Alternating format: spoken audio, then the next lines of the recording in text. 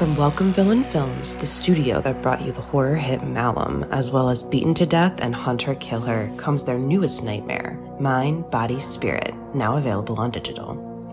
Directed by Alex Haynes and Matthew Miranda, and produced by Dan Asma, Mind, Body, Spirit follows Anya, an aspiring yoga influencer, as she embarks on a ritual practice left behind by her estranged grandmother.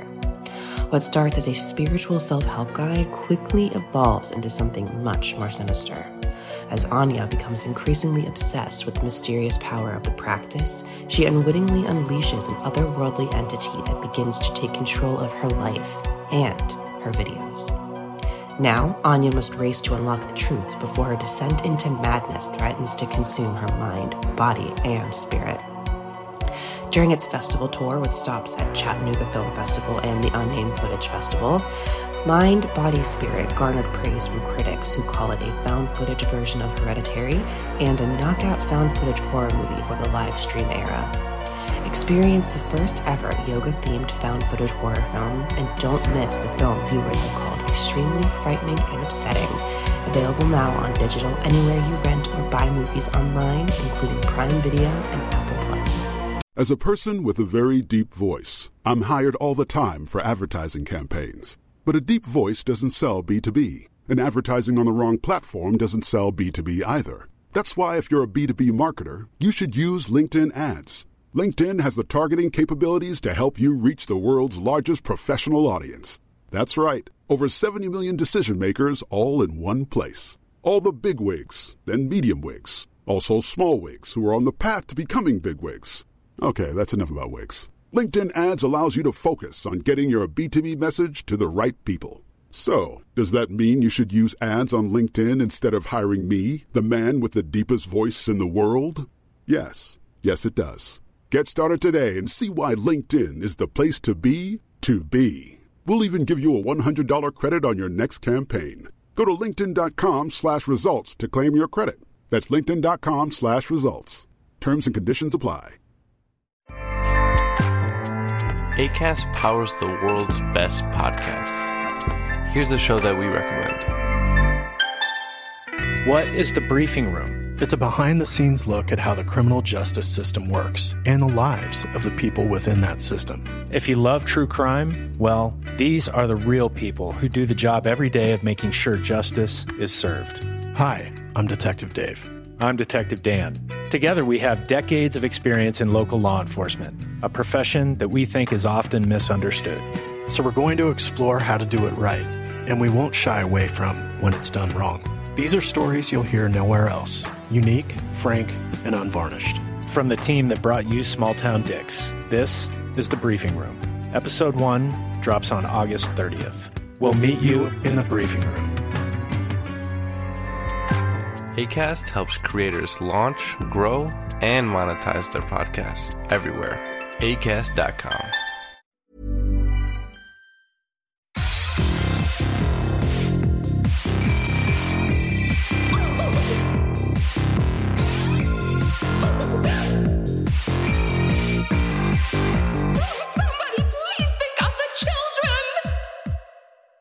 And welcome back to Scarred for Life, the podcast where we open up old wounds by looking back at the films that scared us as kids. I'm Terry. And I'm Mary Beth. And each episode, our special guest brings with them a movie that traumatized them as a child. This week, our guest is Ryan Glover. He's a writer, director, and cinematographer whose latest film, the quietly haunting cosmic horror The Strings, is now available on Shudder. Welcome to the show, Ryan! Thanks for having me. I'm really stoked to be here. We're really excited to have you. We were talking before we started recording about how Terry and I watched this movie not at the most recent Salem Horror Fest, but the one in 2020, and how much we've loved the movie since then. And it's so exciting. 13 months later, it's coming to Shudder. Yeah, we're so excited and nervous and everything about it. Just watching our bodies live our lives since it was announced, pretty much. You're like, I am not connected to my physical form. I'm just here. Exactly. It's that anxious ghost hovering over myself. Looking in the window, you know. Okay, so before we do get to talk about The Strings, let's take it back to the beginning. How did you get introduced to horror? For me and I guess my two brothers, I have a twin brother actually, it was all our mom's doing. It was just her showing us movies from, probably too young. And that was it. Like when we were growing up, it was Saturday night was movie night. So, when we were in elementary school, it was like, here's Poltergeist, here's Jaws, like here's E.T., here's, Amityville and like stuff like that. And it was just, pretty traumatic at times. And sort of that was it. It was mostly my mom. Just, she loved movies like that, like Jaws and Alien. Like Alien was one of the first two for sure. Wow. Do you remember how old you were probably when you saw Alien? Alien might have like been like the second scary movie we ever saw, I feel like.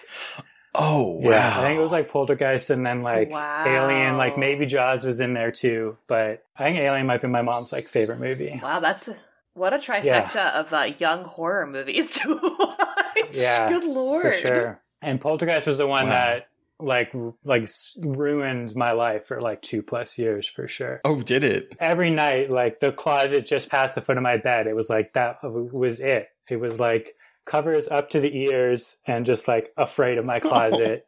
And when eventually I got a television in my room, afraid of the television, like that movie just lingered. And I don't know why, because like it is like big and like dramatic and like you wouldn't expect most of the things in that movie to be possible, but for some reason it was just like getting sucked into my closet was like it was gonna happen, essentially. I was convinced. But I was the same way with that movie. Like that movie made me terrified of my closet for so long. Like I'm still a little bit suspect of closets now. Yeah. But like when I saw it, I was terrified of my closet when I was younger. Like that was a movie, like I said, scarred me for life. Like that and Jaws were two, but Poltergeist ruined me. Yeah. Like it just gets into your head, especially when you're young enough, like to be like, something innocuous as your closet is home to so many horrific things. Like, nope. Yeah. And then I guess, so after like the intro, it was like when we were old enough to have like sleepover birthday parties, it was like you went to Blockbuster and it was 7 tapes for 7 nights. And like, that's what it was. Just nonstop, just like every cool box art you could find. We just rented it. It was the best time. Seriously.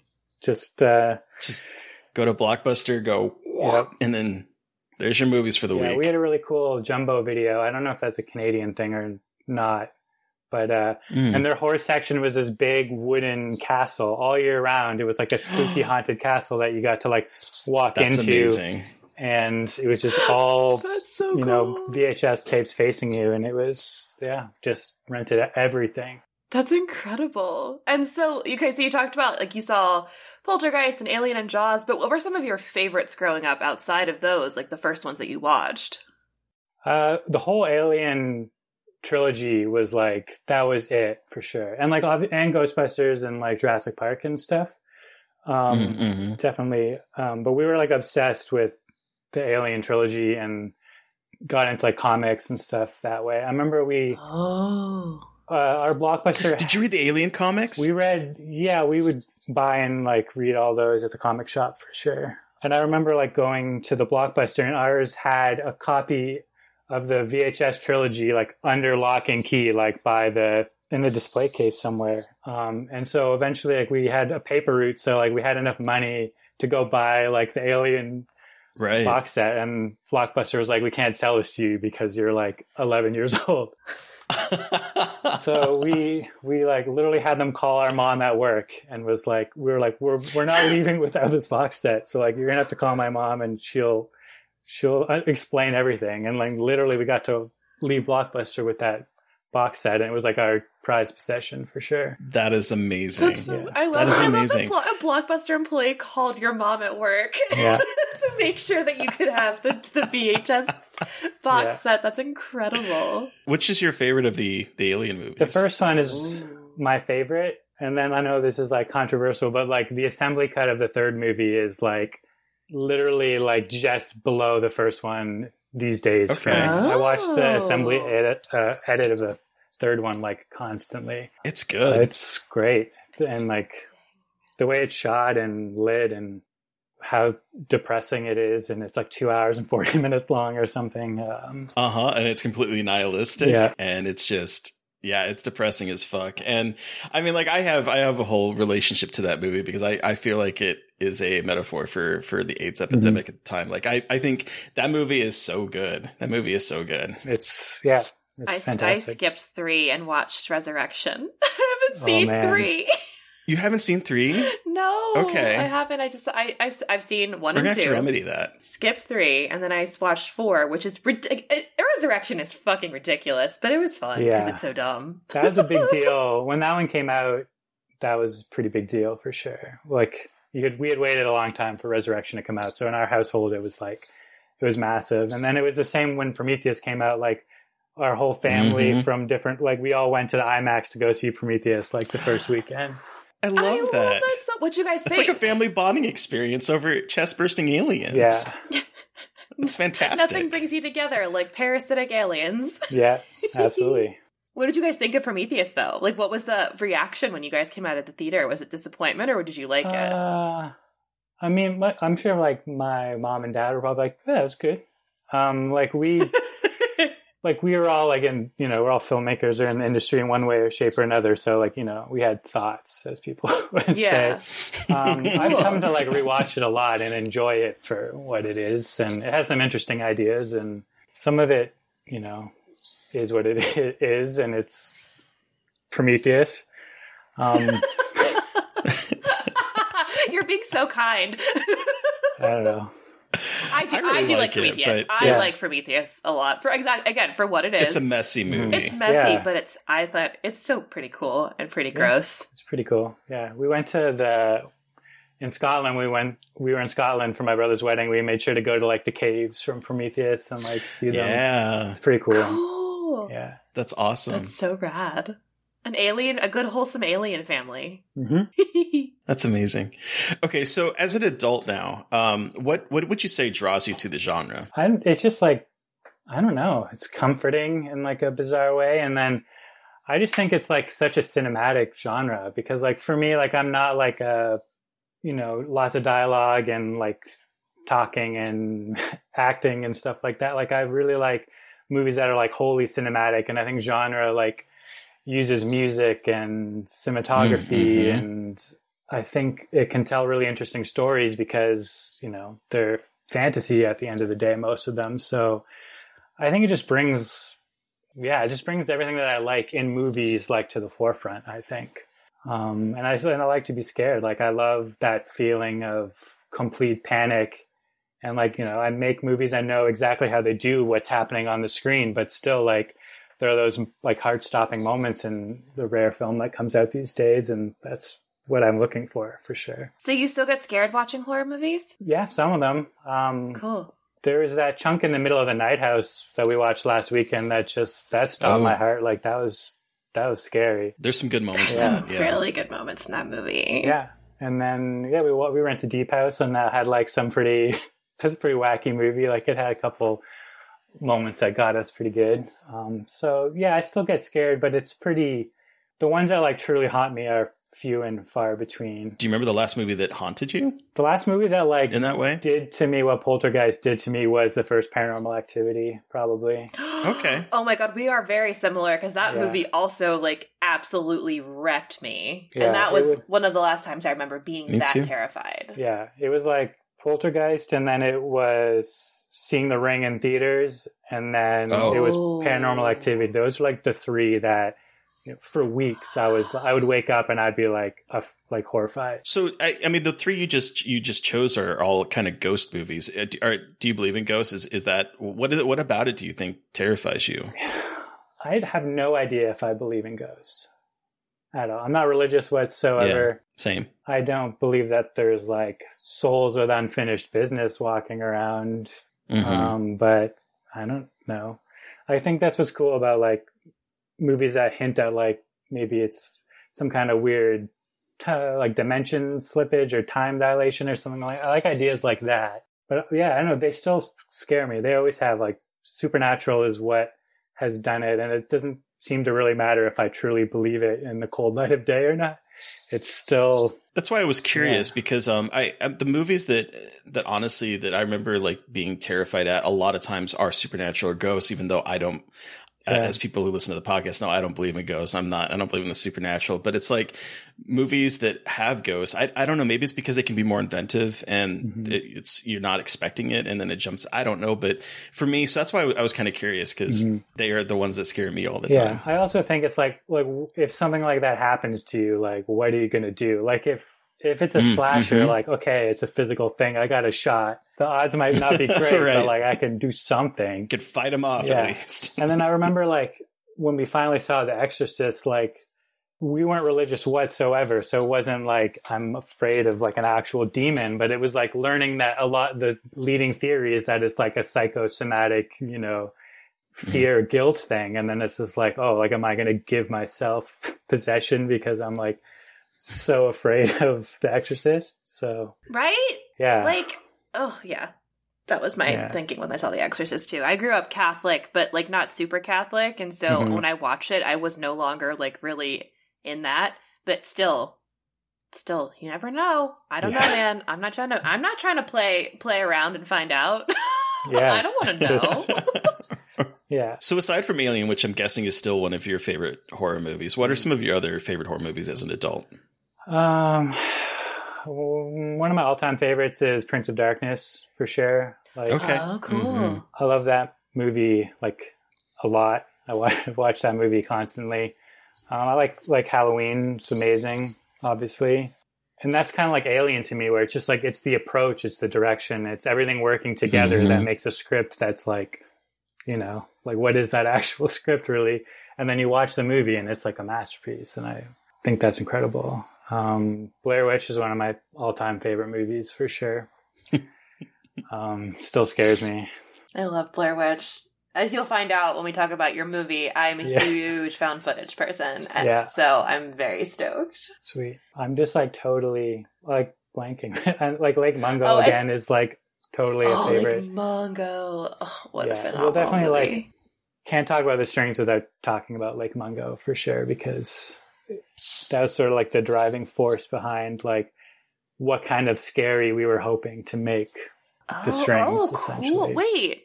Oh my gosh, I had not ever made that like connection in my head, but I definitely see that a lot. Like you have that dread in the strings. But before we get ahead, since that's it, we're kind of talking about the strings now, can you tell our listeners a little bit about the strings, what it's about? Sure. It's about Catherine. She's a musician who has just broken up with a boyfriend and her band, which was doing pretty well before that. She goes to her aunt's cottage on the shores of Prince Edward Island in the middle of winter to like sequester herself and kind of start from scratch, essentially, with like a new approach to her music, and work on a couple of new songs and just get away from everything and hopefully like recharge creatively. And then it turns into a ghost movie.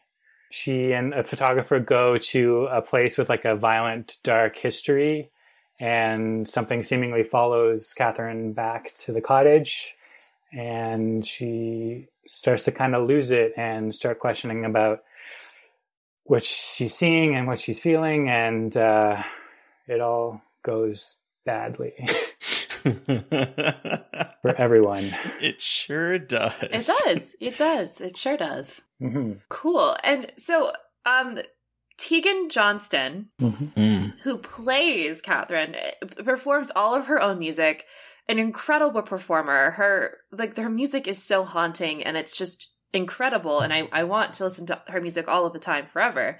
But so how did you kind of get connected with Tegan and start working with her on this project? So Tegan and I had made 2 music videos together at that point. Okay. I had done a music video for like a emo band that featured one of her friends doing like a singer-songwriter kind of verse in it.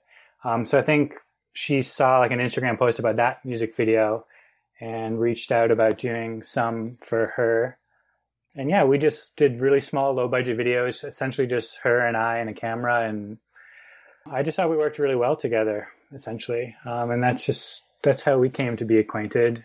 And then I had been thinking about doing a project at our family cottage in Prince Edward Island. And then one day, like, it just sort of clicked together that it might make sense to... At first, I was going to do a visual artist, like a painter or something like that. but I didn't really know. And it was like kind of on the back burner while I was trying to get another bigger project off the ground, which is slow and painful.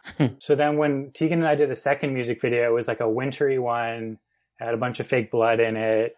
And it was just like a lot of fun to do it. And then at one point it just clicked. It was like, oh, like maybe let's just put this together as a feature and get it done. And just kind of snowballed from there. It happened pretty quickly for sure. Cool. Was that filmed at your family cottage? Is that? Mm-hmm. Is that... I spent like every summer there growing up. Wow. It has like, it feels like a character in the movie. And there's definite, like this movie, I was rewatched it again this weekend and I was reminded about like, it's a perfect winter movie because it feels so cold outside of that house. Yeah. The scene of where she's like staring, I think it might be on it looks like a dune in a desert, like a frozen dune, but I think it's like on the beach potentially.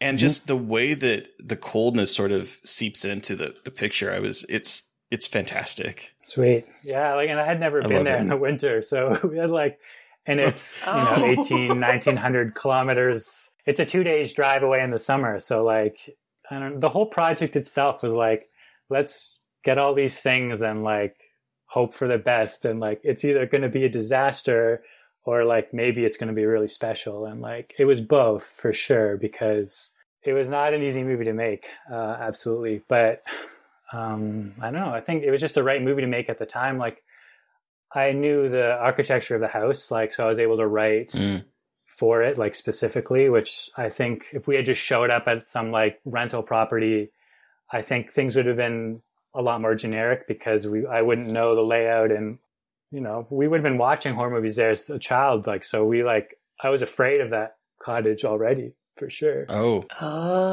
And certain things like, had happened, like the scene with the painting on the wall, like that happened to me when I was staying in the basement there. Oh, so wow. Like that's why it's like such a kind of weirdly specific scene in that movie, but we just had to put it in there because it happened there and it like always stayed with me for sure. One of my favorite scenes of the movie is the one at night where she's looking around with her flashlight in bed.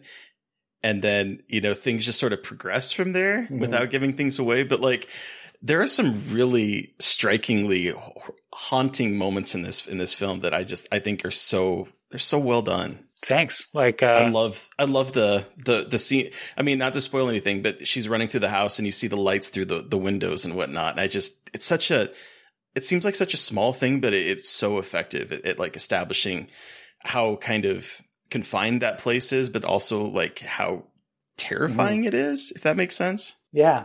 And like some of that is kind of just accidents when you have no money or time, because like the plan was to run through the house with her. And it was like, we just couldn't do that. So it was like, the idea was like, oh, like, let's just show the movement with the flashlight beam, like moving through that house instead. And like, then we only have to do one shot essentially. But then you end up with something that, it wouldn't be in most movies because that's not the way, it is natural to cover something like that. But well, I feel just thinking about this that like a lot of this movie feels like we're sort of almost voyeuristic looking in on her as she's in very intimate moments of making music and that kind of and there's a scene where she's in the bath and it feels like very intimate, and so that kind of pulled back moment still feels like we are a voyeur watching this on the outside, like maybe we are the ghosts watching her do this. And it just, I don't know, it really worked for me, particularly this last time I watched it. Awesome. So that's fantastic that like it's like a limitation of budget that ends up causing with a scene that has stuck in my mind since I saw it last year. Like that's definitely, like, I'm glad you picked up on it. Like that was my approach, like kind of directing it, was to start off like very objectively and like avoid any kind of like in your face like music video-y kind of thing, and just have it be like voyeuristic or like a fly on the wall, and then slowly get more and more like closer to her subjective kind of like experience of what's happening.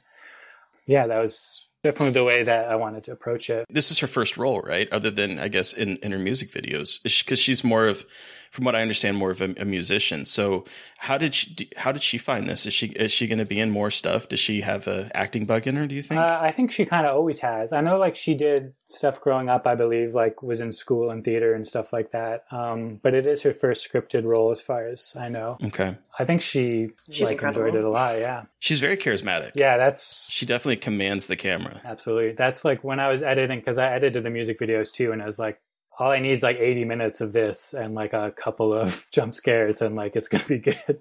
Cool. So Ryan, we talked about your horror history and about the strings, but what movie did you bring with you today for us to discuss? So my pick was the 1998, I believe, TV movie Alien Abduction Incident in Lake County. I believe it's the most common name of this film. So for those of you unfamiliar, we'll give you a brief synopsis. After a mysterious blackout, a son goes to investigate and captures footage of actual aliens. When the aliens follow him and his brothers back home, all hell breaks loose. And just for context, everybody, this is a remake of the McPherson tape from 1989, directed by the same director, Dean Alito. Alito? Is that how you say his name? I'm terrible with that, but... Alioto, maybe? Yeah. So this is his remake of the McPherson tape, which is fascinating. But before we get into all of that, Ryan, I want to hear why you picked this movie, what terrified you about it. Like, give us your horror story about Alien Abduction Incident in Lake County. So, and like, I didn't go back and like double check any of this because I figured like this scar of this movie is more important than the reality of what happened. But yes, absolutely. I had not seen it in whatever 20 plus years before rewatching it for this. But from what I remember, one random weekday, my dad came home from work with a VHS copy of what I thought was some type of like special news broadcast about UFOs. And I don't really remember like if he was trying to trick us or like if maybe he didn't even know really what it was. But I think if one of his coworkers was just like, you should check this out, like show it to the kids, maybe something like that. And so it was like, it wasn't one of our big weekend watches that I've been like looking forward to. It was just like, here's this. And I believe there's like multiple different versions of it. I think the first version we watched was just a television hour, which kind of added to the television special vibe of it. I think it was like 45 minutes, something like that. And yeah, I think after dinner, just popped it into the VCR and it destroyed us.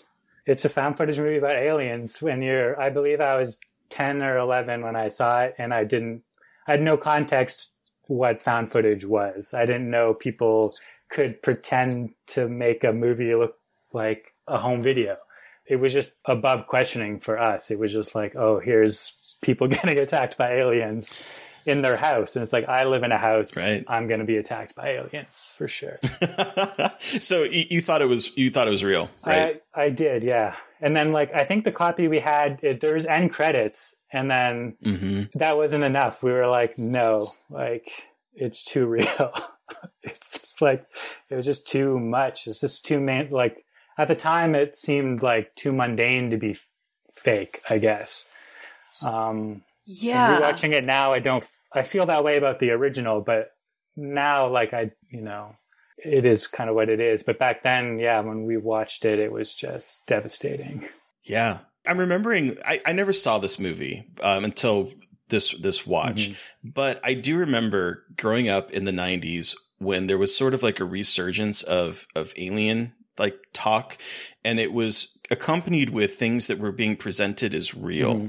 So there was the thing we never had cable, and I think this aired in the States on UPN, which was a cable channel. So I never saw it. I'd never heard of it, but I do remember watching Alien Autopsy on Fox one night. And it was like this big thing of like Alien Autopsy, fact or fiction. And it was, being narrated by the guy from Jonathan Frakes, I think was his name. who was in like Star Trek The Next Generation, and he's hosting it. And they had like people that I was familiar with, because if I remember correctly, because I have not looked this up, but I think it was Stan Winston was on talking about how there's no way this could be faked. And, and there's all this kind of stuff going on. And I just remember this time period being full of stuff like this. Unsolved Mysteries had a ton of alien type stuff on it. There's this movie that we're talking about now. That was such a huge fascination in the 90s, and people thought it was real. Yep. Yeah, I don't know if it's kind of like a X-Files thing rubbing off on, or maybe even X-Files was just part of that, also responding to the same zeitgeist, I guess. That was, I don't know. I wasn't old enough to perceive anything like that. Right. Didn't know. Did they have, did you ever see Alien Autopsy? I was wondering if, I saw you a grew up in version Canada, of it, right? yeah. And I feel like that's one of the things that's maybe there's a couple different era versions of that as well. And I believe our dad randomly showed us that at some point too. I remember seeing that, but like very piecemeal. And I have a very specific memory. There was a game called Alien Autopsy where like you could perform your own autopsy on like an alien body. Oh yeah. and they had like goo and stuff in it, right? Yeah, and that scared the shit out of me because like I don't know what was happening in my little brain because I was terrified of aliens. Like I was like, aliens are coming for me, and like I read obsessively about alien abduction stories, so I'd know like what to expect from alien abductions. Like I was like obsessed and terrified of aliens. And so that terrified me. I don't know why, like a game, but I think it was like the connection of the show Alien Autopsy with that game somehow is like, it's too real. I can't have this, like, even if it's a game, it's like too much of a tangible piece of evidence of like, conducting an alien autopsy. And that got into my head. And like, I was also terrified of the X-Files too. So like that era, I was like in 1998, I was pretty young, but like still, like aliens were just like an obsession for a very long time. But I never saw that. I never saw this until like today. But I'm surprised I didn't because I love alien abduction stories. Yeah, I was curious when I was going to pick it, because I knew that you were super into found footage. So I was wondering if it had kind of so researched. I love the McPherson tape. Yeah. So like I've seen the McPherson tape, which this is like revamped version of, and I own it because they sold it from Vinegar Syndrome, and now it's available to watch like on Shudder, right? Shudder. Yep. And so I loved that, and this I actually liked even more than the McPherson tape. I was interested to see like what the differences were going to be and like how it was going to be different. And this one, I think you had like talked about it, right? You said the first one's very mundane. It very much feels like it's a birthday party. And it just feels like a bunch of people hanging out and talking, like shooting the shit. And then aliens happen. And I love that. But this one feels a little bit more purposeful. Like it's a little bit more like scary movie, like trying to be a little bit more of a scary movie. But I also think they add a lot of really interesting emotional like beats for this movie because it's a Thanksgiving movie. So happy Thanksgiving, everybody. And yeah, perfect timing. And this movie, I don't know about y'all, but I have had some pretty traumatizing Thanksgivings. I have a crazy family, and Thanksgiving is always both amazing and a nightmare when alcohol gets involved. And so, like, you know, the vaguely racist relatives that I unfortunately have and, like, kind of have, like, this experience, like, with, and this will bring that up, and the, like, whispering about someone's, like, alcohol, like, how much alcohol they drink and like needing to talk to them about that. Like it just captures the very awkward vibe of Thanksgiving, which is a holiday I love, but also have a very weird history with. And I really off the bat liked this movie and how it captures like the awkwardness of Thanksgiving and how it's a great time to be with family, but then all of the weird family dynamics that happen, especially after a trauma, because this is after their father has passed away. So everyone's super weird about all of this. Like their mom is drinking again. Everyone is just like on edge and tired and sad. And so I don't know, like this movie about aliens to me captures those dynamics in a really fascinating way that makes it feel like a home movie with a family that is just having a hard time. So I don't know. I really liked that kind of capturing of the family dynamic of Thanksgiving. It's not just all happy times. There's a lot of weird intricacies going on there. Yeah, it's definitely, I watched both of them back to back today. So I have a bit of a migraine from like 2 hours and 47 minutes of like found footage family screaming and loud shushing. But it's very interesting to watch them back to back. Like I think the first one is really cool because it's like a pure like found footage, like it's like the most purest form of it, because it doesn't seem like it's aspiring to adhere to any kind of like storytelling, like really whatsoever. No. It's literally just like, we're at a birthday party and we're just gonna like record it for posterity for our family. Like there's no reason for me to be filming other than it's a birthday party. There's no story. It's just a birthday party. Yeah.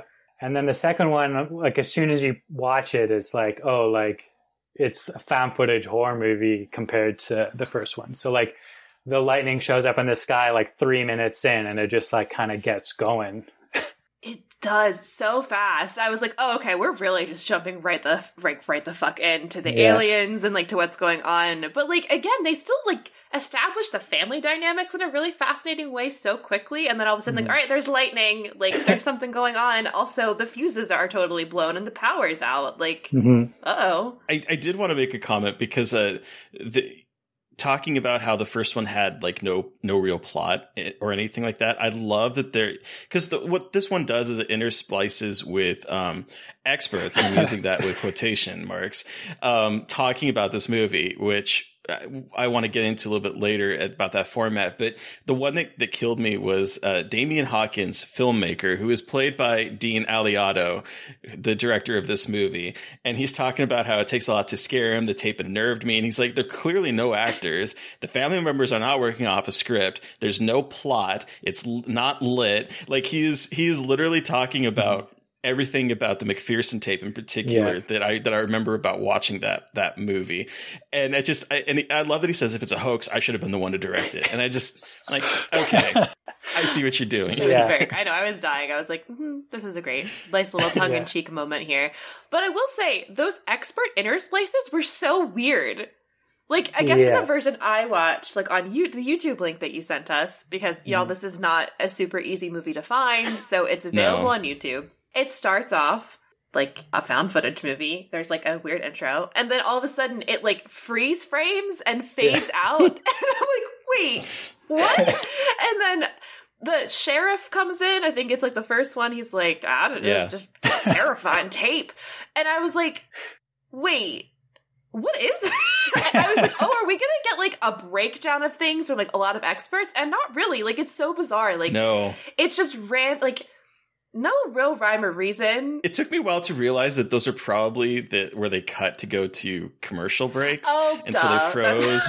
And then it took me forever to realize that. I'm like, this is really breaking up the action. And that is my one complaint about this film. Outrageous. Seriously. I'm so into it. And then it's like, and then it's like, we're going to have the people come in and talk. And I'm like, no, this is like building up to something really exciting. And it took me so long. I was like, why are they doing this? They are ruining this like momentum. And then I realized, oh, this is where they're cutting to commercial. And then the talking head is bringing us back into the movie, presumably. Oh my God. And like this program contains graphic imagery. That was so funny. Because I was like, does it? Does it? It's like literally they picked the worst throughout all 95 minutes. Like, here's the best part of the movie. Like, we're going to ruin it. I know. Here's the best part of the movie. The best one's at the end, which, like, spoiler alert, is like the little girl's like, Renee's dead. And it's just like commercial break. I know. I was like, what? Oh, man. But, oh my God. But yeah, I just thought those were like those interstitials were. I was like, oh, it's gonna be like a Last Broadcast type of thing, because the Last Broadcast is like from that era, and that's like it's like pseudo documentary format. And I was like, oh, okay, like this isn't what I was expecting. It's definitely like veering away from the McPherson tapes. Not really, but I guess maybe like I wonder that was like they were doing that for TV, like you said, Terry, like bring you back in from commercial break. Like that made more sense to kind of have those talking heads. It's weird. It's a very weird addition that like doesn't make much sense, but like. But I also think that was the time, the time period too, because like they honestly were trying to say that this was real, right? When it first came out, like they were trying so hard to like position this as sort of the next Alien Autopsy. And so it made sense in that aspect to have the talking heads, because it's like, hey, remember that creepy Alien Autopsy tape? This could be, those aliens. Like that's how it felt to me. Yeah, and that's like, probably why I think they intersplit. Yeah, they cue it up like because there's like the the text crawl going up with like the narrator, and then it's like alien abduction. Did it happen? And it's like, right. So it's like not quite. It's like set up as like a TV special and stuff. But the following footage, if real, could be the most important evidence ever. But I'm at a loss for why they would choose to destroy all the tension every time they build it. When it's like, why wouldn't you cut to those like, to cover up kind of the more boring parts and like the more boring aspects? Yeah, that's a choice. I don't think this was made for television. Like, it doesn't feel like it was made for television. Mm-hmm. It felt like it was like a 90-minute movie that is now being kind of, oh God, how are we going to put this on TV? Mm-hmm. Where are we going to put these breaks? And the breaks have to come at specific times. That's really how I really don't think they were really thinking about how it was going to play on television. There's some interesting like IMDb trivia on it, because I guess like they did a table read. It was supposed to be feature length, and they did a table read, and it was like 45 minutes or something. Oh. So a bunch of it is like very last minute, including I think the framing device was like a way to just beef up the running time of it. Oh, that makes sense. And like ironically, like it was cut down to a 45-minute TV hour, and it included those interstitials anyway. Weird. And like, so yeah, it's the version I saw, I believe, was the TV hour version, which includes like most of all the scary parts except for the ending.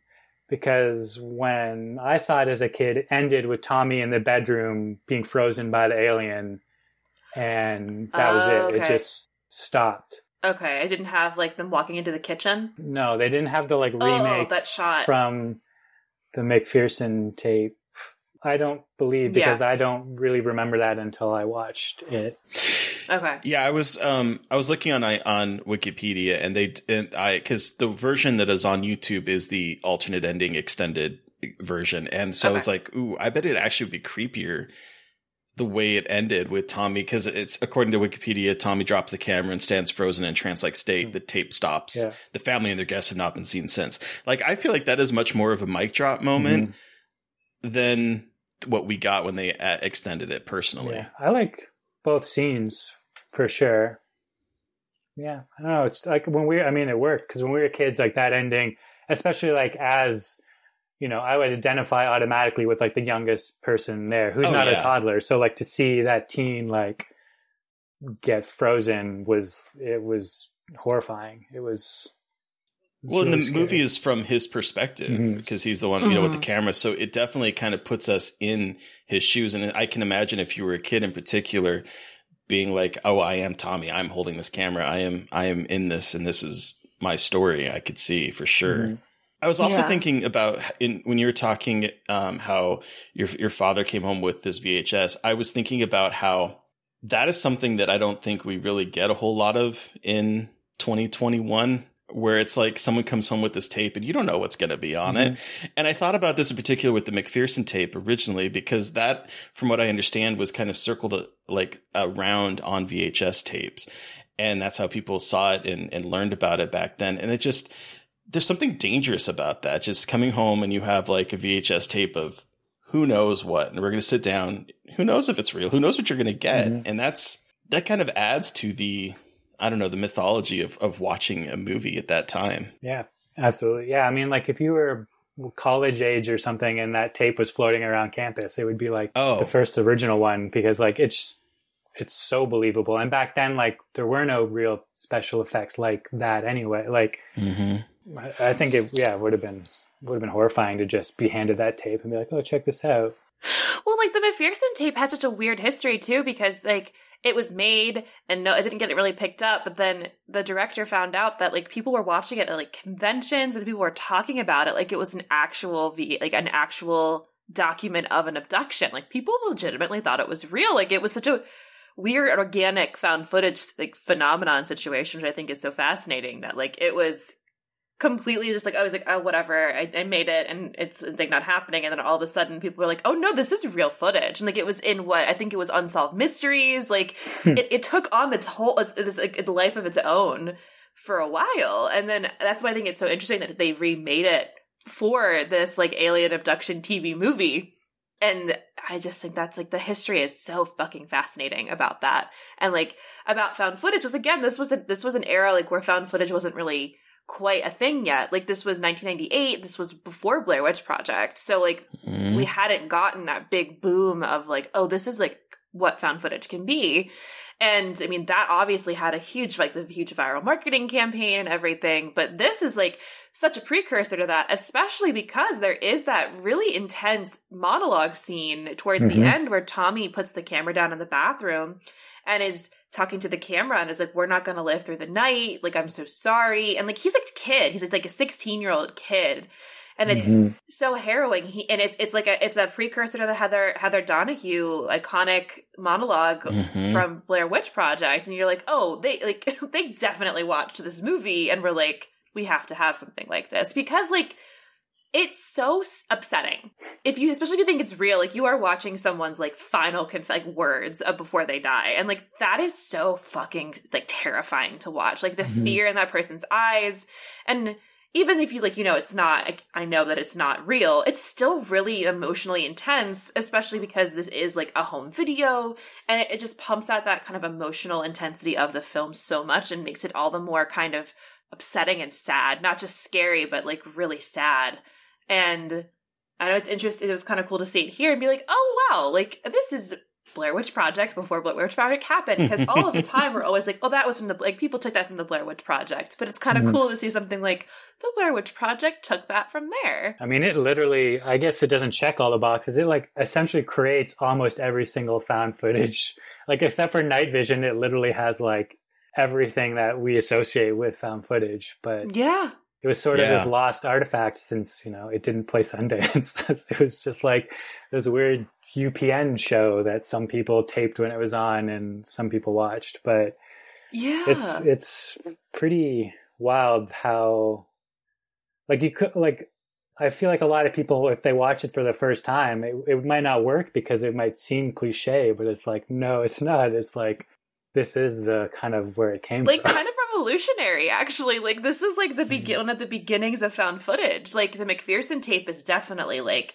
very much a beginning of found footage. And then there's like Ghost Watch. That has a lot. Like, Ghost Watch is in the night, like 1992, and there's a couple others. But it's like we're finally kind of finding these artifacts, like you said, Ryan, of what like the precursors to that. And I love that because it's like found footage isn't new.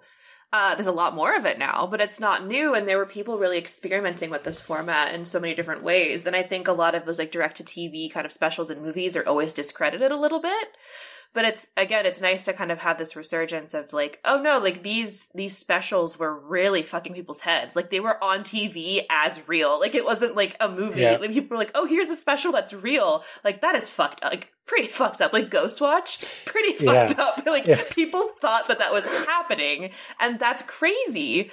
But like, could we get away with that now? I don't know if we could, but like it would. But I don't even know like it would be possible because we'd all be like, "You're fucking with us." Like I feel like we can't be fooled as easily as we used to be able to. If I saw Ghost Watch as a child, I would have expired. I would have just passed away because it's like cease to exist. Like I can't do this. It's scary. It ceased to be. I saw it like 4 or 5 years ago for the first time, and it was still scary. But if I had been like 10 when I saw that, it would have been over for me. I also would have passed away. I've been like, it's over. It's real. Oh, Terry, you should watch it. I think it's really good. I think it's really fucking It was creepy. on Shudder for a bit, and now it's not. And I missed when it was on. There is like a BFI DVD of it, I think, on eBay. Oh, is there? It might be like region locked or something, but it's pretty cool that it's kind of out there officially now. It's good stuff. So, Mary Beth, you're talking about how you don't know if we could have something like this happen today.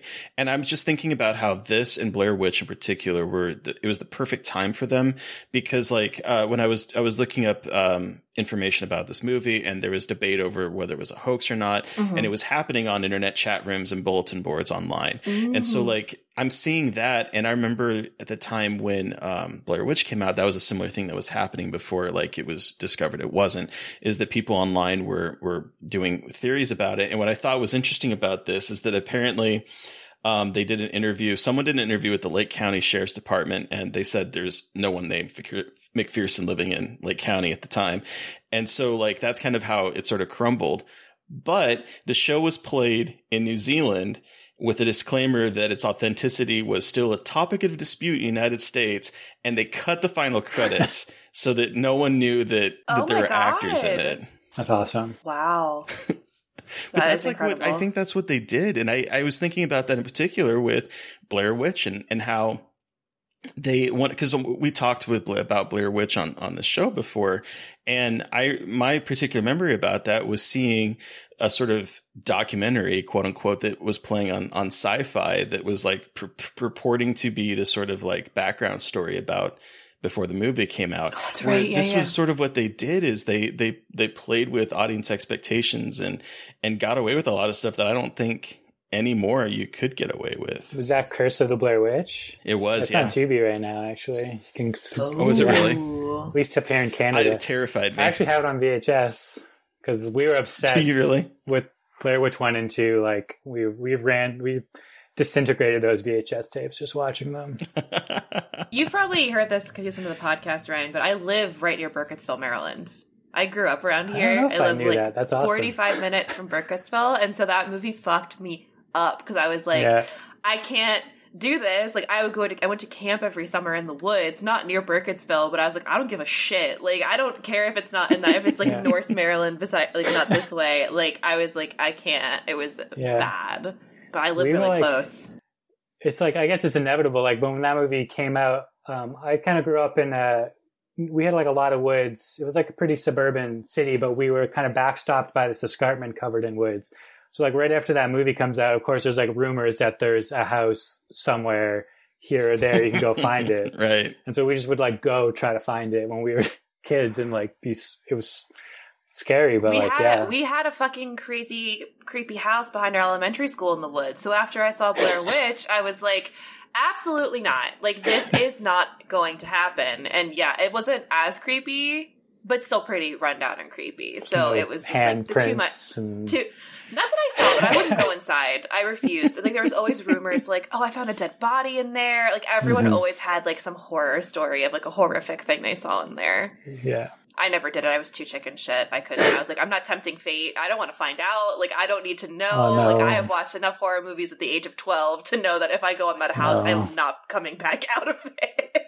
So. We were kind of like sadists when we were kids. We saw Exorcist and it was like, get the Ouija board, like Captain Howdy, like we're finding this guy.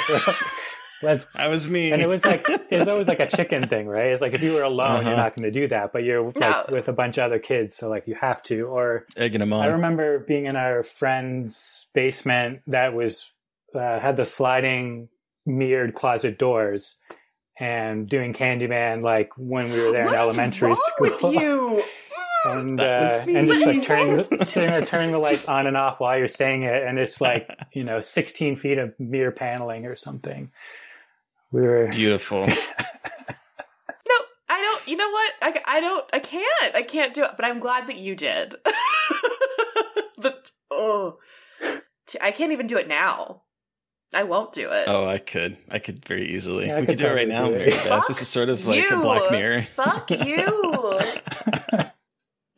Okay, but so one of the things in this back to the movie that we're supposed to be talking about. No, but one of the things I really do like about this film is the way that they stage some of the alien encounters. The scene where like the camera is, I can't remember if it's sitting down on the table and you see like an alien run past the window, for instance, that sort of like background type thing. I love when movies do that.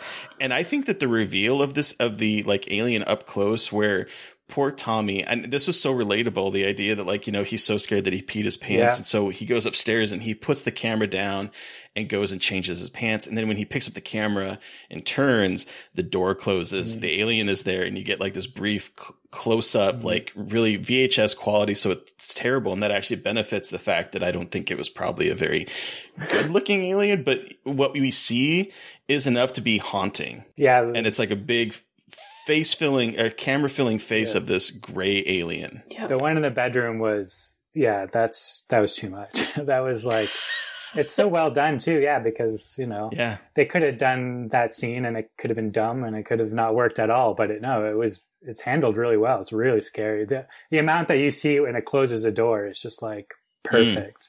And then it's just pitch black. I'm curious what you thought when you first saw this, if that moment stuck out to you. Yeah, that was it. Like, and that was when we watched it, that was like the ending. So like that was the scariest part, I would say. Other than like I said, when I rewatched this for the podcast, I hadn't seen it since 98 or maybe 99 or something. And it's like some of those scenes are seared into my brain. Like, I couldn't believe like the recall, like when the shot where he pans down because he peed his pants, like that's like trauma, like burned into my head. I remember that.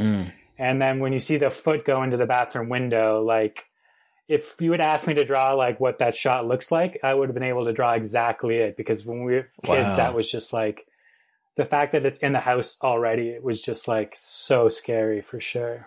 Oddly enough, it's like not an alien shot, but I remember maybe even the scariest part is when the ball of light just ends somebody. Because I'm like, that's cheating. Oh, yes. Like, wait, you're telling me I could just be like hanging out and then a ball of light could just like come into my living room and just like kill me? Like, you can't do anything about that. Like, so I was really afraid that I would be killed by a ball of light.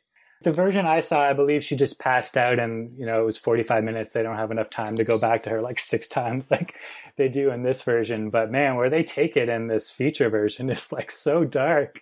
Just frothing. Yeah, just what the fuck? Slowly expires like on a couch in front of her whole family. It's brutal. And then like that the little girl like, just being like, she's dead. Like, she's Jesus. Dead. Yeah.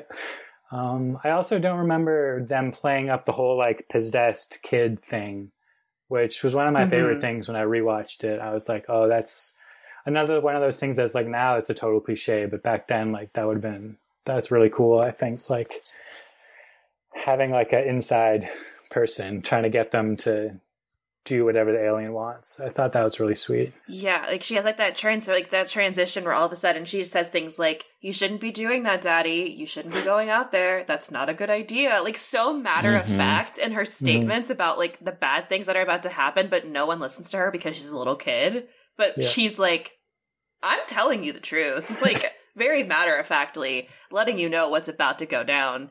And you're not going to listen to me, and that's fine, but that's your funeral, basically. And she's, like, in cahoots with them at the end, or that's, like, implied that she lets them in the house. Yeah, she's totally alien possessed, for sure. Like, I love the shot where they go upstairs and she's trying to move that bookcase. To me, I was like, oh, yeah. That's incredible. Yes. Oh, it's so fucking incredible. That's amazing. And it's, like, that's what I love about found footage, is because, like, I don't know, you can make that shot so scary and mean so much, but visually, like, it's just a little kid trying to move a bookcase, but it's so There's scary. like so much more meaning behind it, which is... Yeah. Ugh. I love found footage. Do you? Shut up. Shut up. The movie also kind of has like an almost cosmic horror element to it too, where there's the scene where like all the power is out, the circuit breakers are fried and everything, and then the lights come on and the blender starts working and the fridge starts pouring out ice and water, and like things are just happening all around that should not happen, and no one knows how to deal with it. And it's like the world is turned upside down, things that should not be working are working, and insanity is happening in this household. And I kind of really dug that watching it as an adult. Yeah, totally. The appliances going on and off is awesome. The nosebleeds too, like, oof. Oh yeah. The other script that I have that I wrote like before the strings, like literally has like a nosebleed scene, like a mass nosebleed scene, like because of watching that movie 20 years ago. It's just like, I don't like, it's kind of, people overuse it now, like in Stranger Things and stuff, where it's just like nonchalant, but like think about if you were with 6 people and everybody got a nosebleed. They just started bleeding. Yeah. Nosebleeds, I get terrified of nosebleeds. If I have a nosebleed, I'm like, nope, no thank you. Something bad's happening. Like, there's a ghost, I'm dying, whatever. Yeah. Like, yep. Something so simple and like so kind of seemingly benign is also incredibly terrifying. Absolutely. Definitely. So I know that she's she's an alcoholic, and I know that it's not supposed to be funny, but I loved the mom. I love this entire movie. She's running around with a full glass of wine. And every single time you see her, the moment she's like going to get low, it's the next scene, it's topped off again. Like it's a mood. It's honestly a mood. And to be perfectly honest, if this all shit was happening, I would be like, give me the wine. Let's just start drinking because there's nothing we can do about it. But I love, there's the moment. It's now kind of a cliche as well in found footage, but the low battery warning on the tape, and he puts it down. He's like, my battery's almost dead, and mom's like, oh, finally. They're like, fuck She's off. just like, No I can't handle this anymore. I'm so done with you and your found footage camera. Yeah, the grandma with the wine when they're outside is like the best whip pan like of all time. They're like running around outside lit only with flashlights and like pans back and the mom's just like there with her glass of wine filled to the very top. My notes were full of like, mom still has the wine. Yeah, exactly. And like, they have these like really intense conversations at the beginning where they're just like, mom's drinking again because dad passed away, like, and they're yelling at the younger brother Tommy because there's two older brothers who are like, you should have told us, blah, blah, blah. And he's like, well, what am I supposed to fucking do? And he's like 16 and they're trying to tell him to fix his mother's alcoholism and like get her to go to support groups. And it's just like really tragic and so sad. And then you do kind of laugh because you're like, well, I would also be having a full fucking glass of wine if I was in this scenario. I'd be like, there's nothing else I can do. But like, they set such a like really tragic tone at the beginning of this with the family situation, with the brother, like the dynamic between the brothers. But then they also have the brothers being incredibly racist, or one of the brothers being incredibly racist. Yes. Which I don't know if that subplot was in the TV version, because when I watched that, I was like, that's okay. I mean, I guess like it sells the whole like Thanksgiving thing, but it's hard to watch, that's for sure. With doing it on found footage is just like gut wrenching. Yeah, and when Kurtz is like, you tell this asshole, and he pauses and he's like, what'd you really want to say? I was like, oh my god, I cannot believe this is happening. I know, I was like, this is a nightmare even without the aliens coming in. Yeah. This is a horror movie.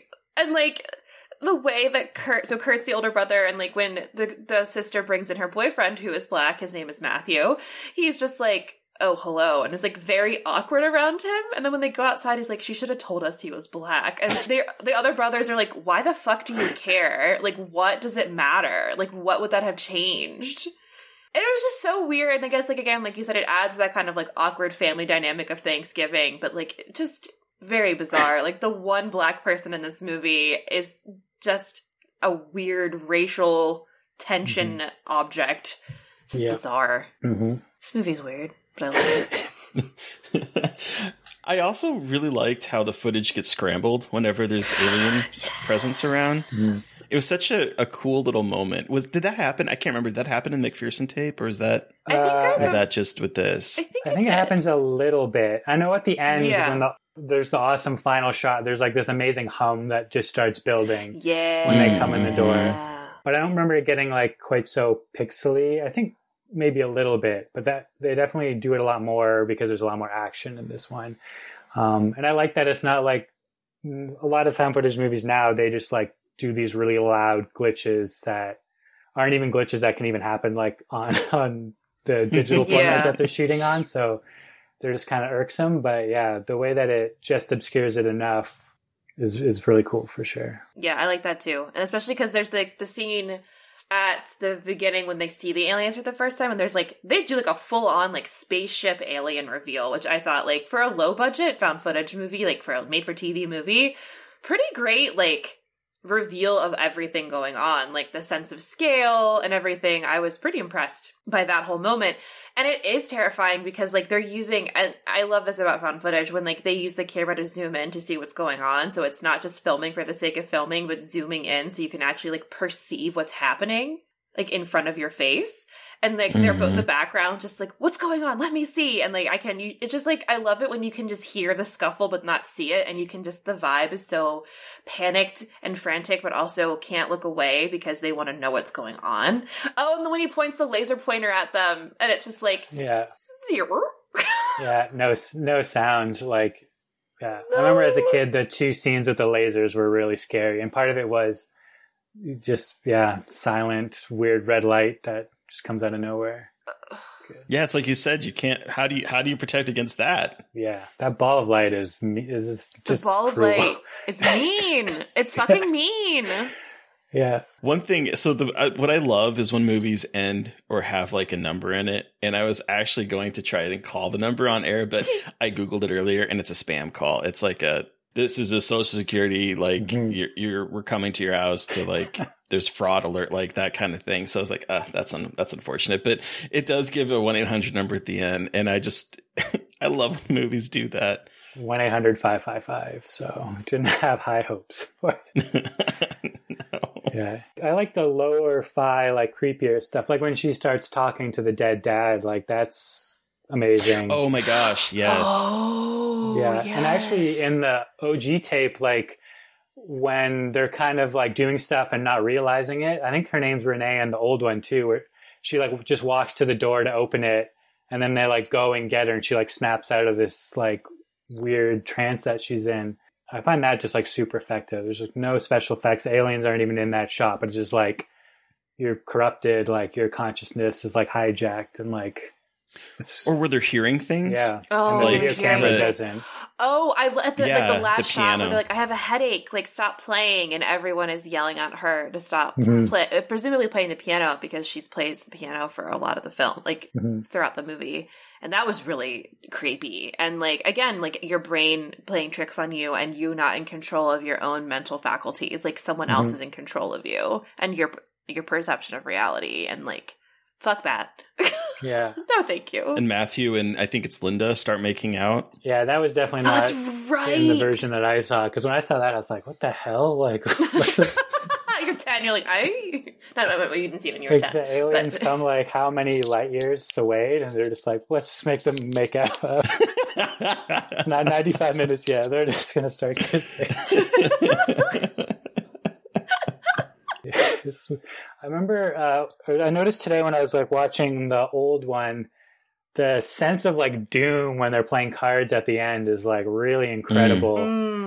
And like I guess because one of their husbands or boyfriends or whoever is like missing, and they're like trying to like calm her to say that he's coming back, even though I'm pretty sure nobody thinks he's coming back. And then they're like, we didn't find the flashlights, like, you know, like nothing happened to them because we didn't find the flashlights. And that kind of like ultra specific like bargaining is like such a sign of like, oh, they all know that it's terrible. Like their situation is like so grim that like they're just going to latch on to the fact that like we didn't find flashlights, like so these aliens didn't abduct them.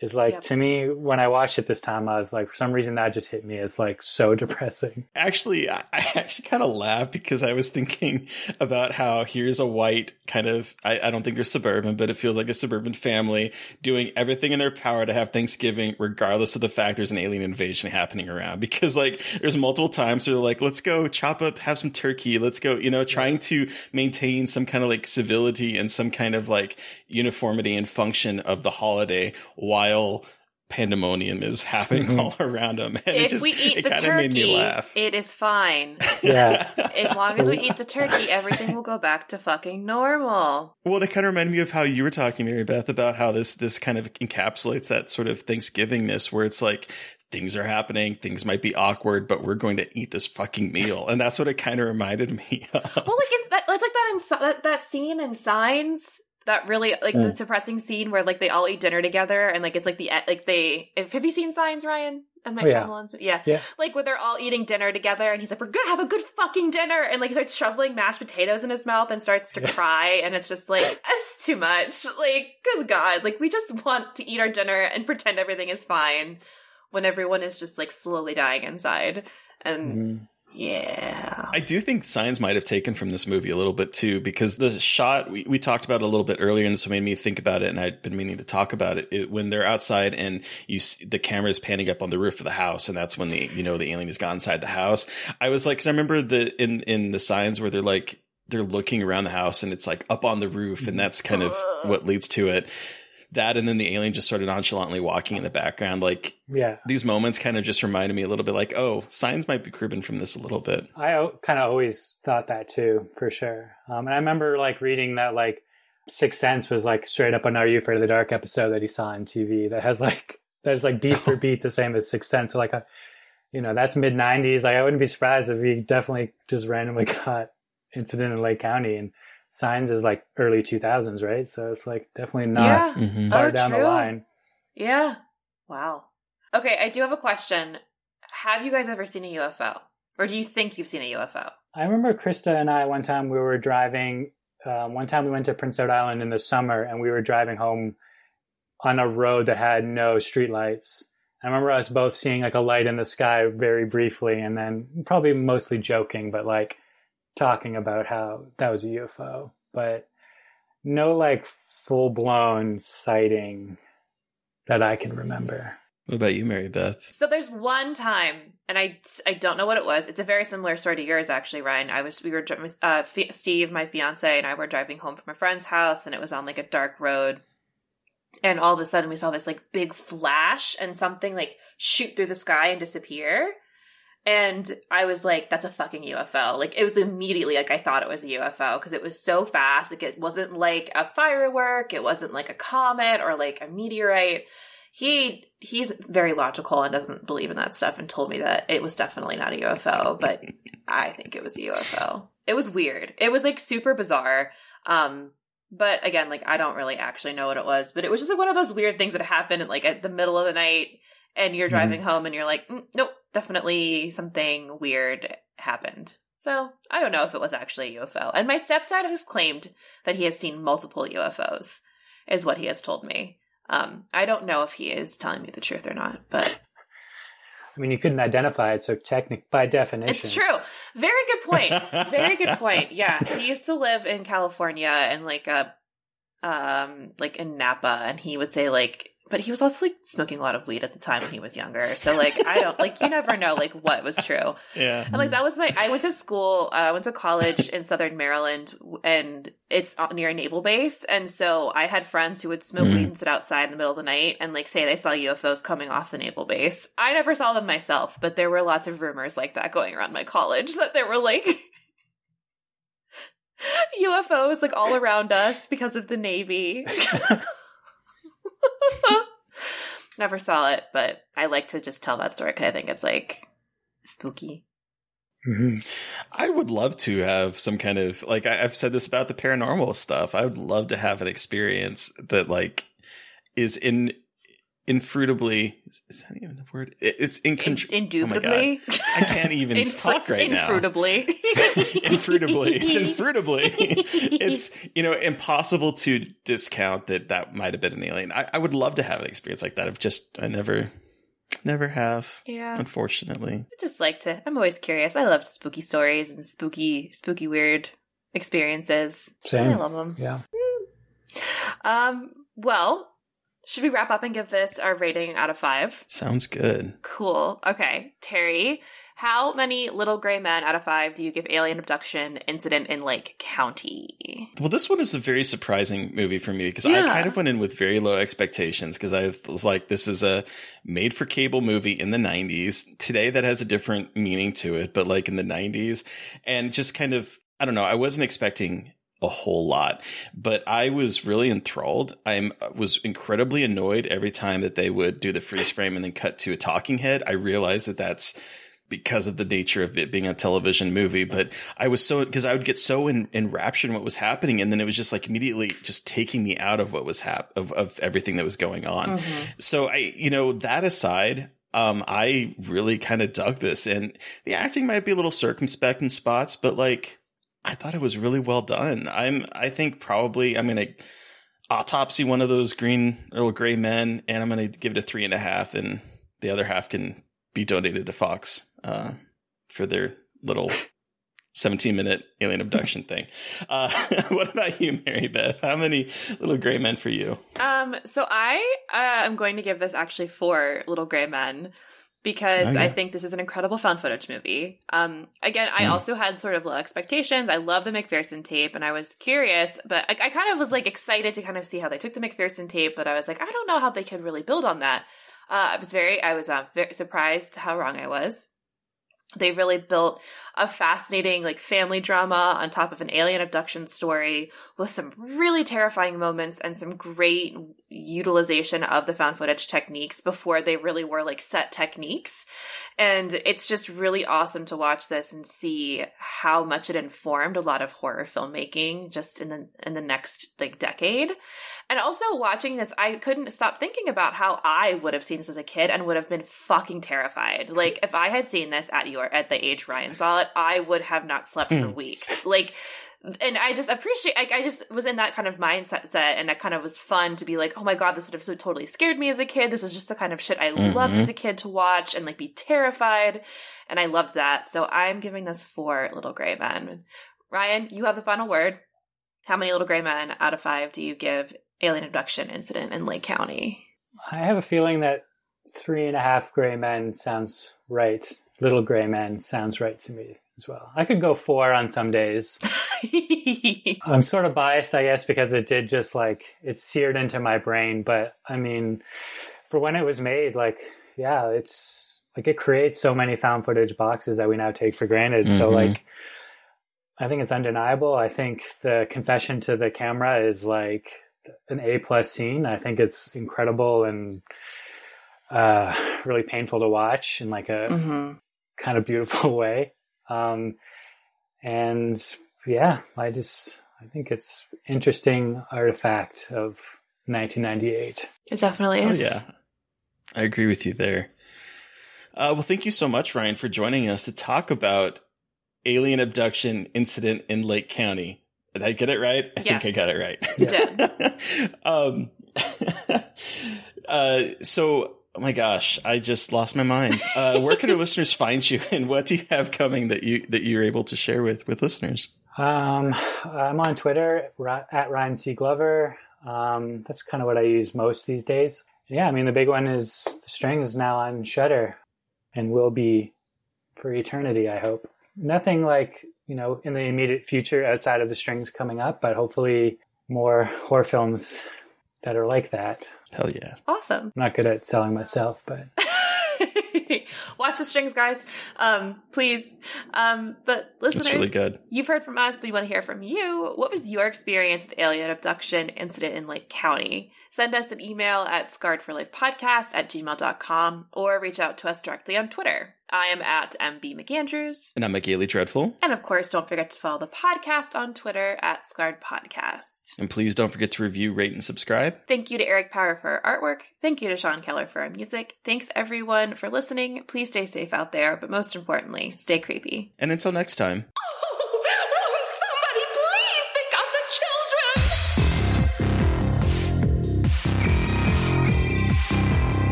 As a person with a very deep voice, I'm hired all the time for advertising campaigns. But a deep voice doesn't sell B2B, and advertising on the wrong platform doesn't sell B2B either. That's why if you're a B2B marketer, you should use LinkedIn ads. LinkedIn has the targeting capabilities to help you reach the world's largest professional audience.